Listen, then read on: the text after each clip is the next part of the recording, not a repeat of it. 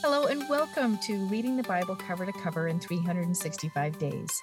My name is Andrea Lendy, author of the book and Bible reader and studier for over a decade, and I'm excited to share some thoughts with you about today's reading.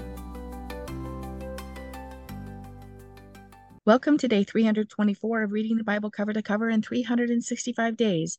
Let us pray. Oh Lord, thank you for the opportunity to read your word and learn more about you. Help us learn more about you today. In Jesus' name, amen.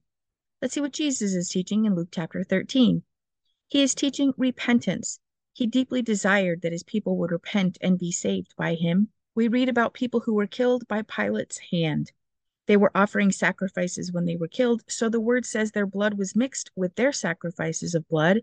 Jesus points out that they did not die because they were worse sinners than anyone, and he encourages the people to repent and be saved. Then he tells the parable of the fig tree with no fruit. The Jewish nation is like the fig tree. God planted them, but they had no fruit. In this parable, Jesus is the vine dresser, asking God for more time to water and feed the people until a final decision is made. He talks about the kingdom of heaven. In verse 19, he says, "It is like a grain of a mustard seed which a man took and planted in his garden, and it grew and became a tree, and the wild birds found shelter and roosted and nested in its branches." We, the Gentiles, are the wild birds who find shelter. God has chosen us to know him. We are grafted into his fold and can be thankful that his grace covers us. Jesus tells us to strive to enter the kingdom through the narrow door.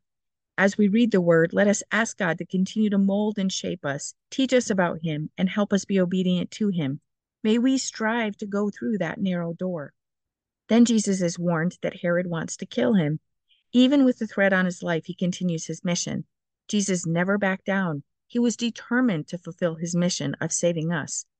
Let us ask God for the courage, strength, and stamina to push forward into the plans he has for us, the mission he has for us. In Revelation chapter 4, John is invited to see the future.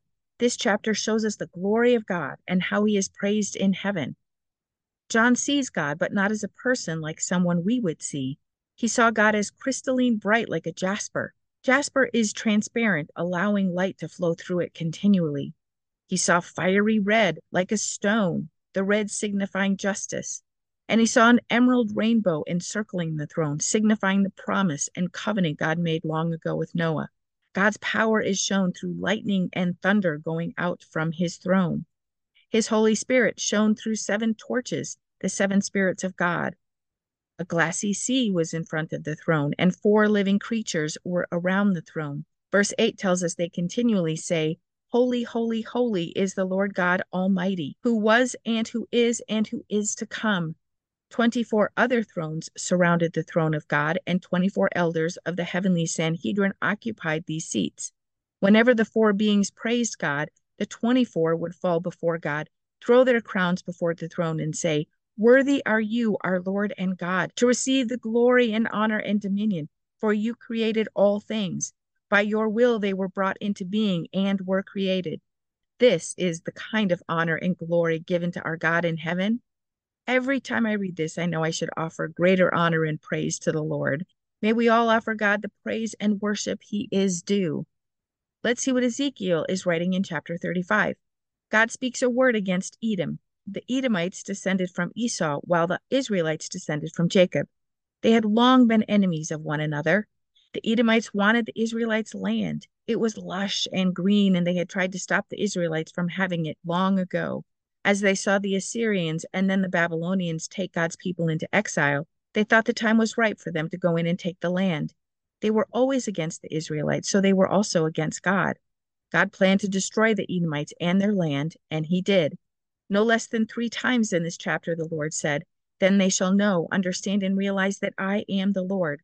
May we continue to grow in our reverence for God. In chapter 36, we read about God's jealousy of the land of his people. Other nations desired their land and talked about devouring it and taking it for themselves.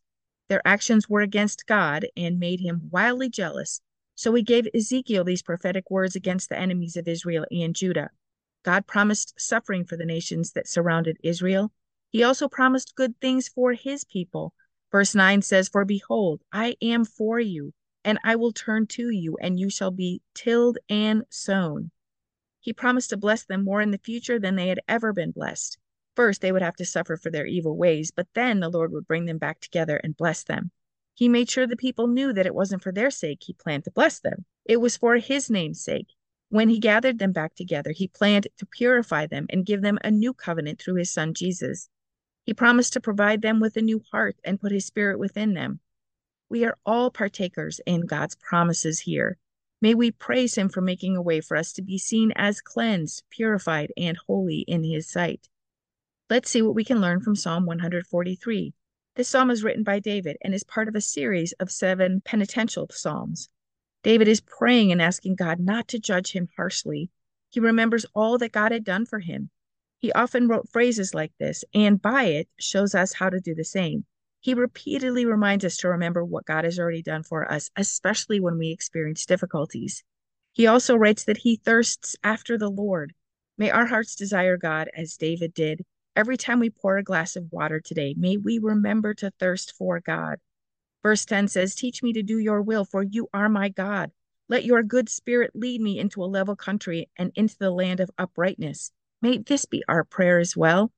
Let us pray. Oh Lord, we praise your holy name. You are greatly to be praised because you are holy.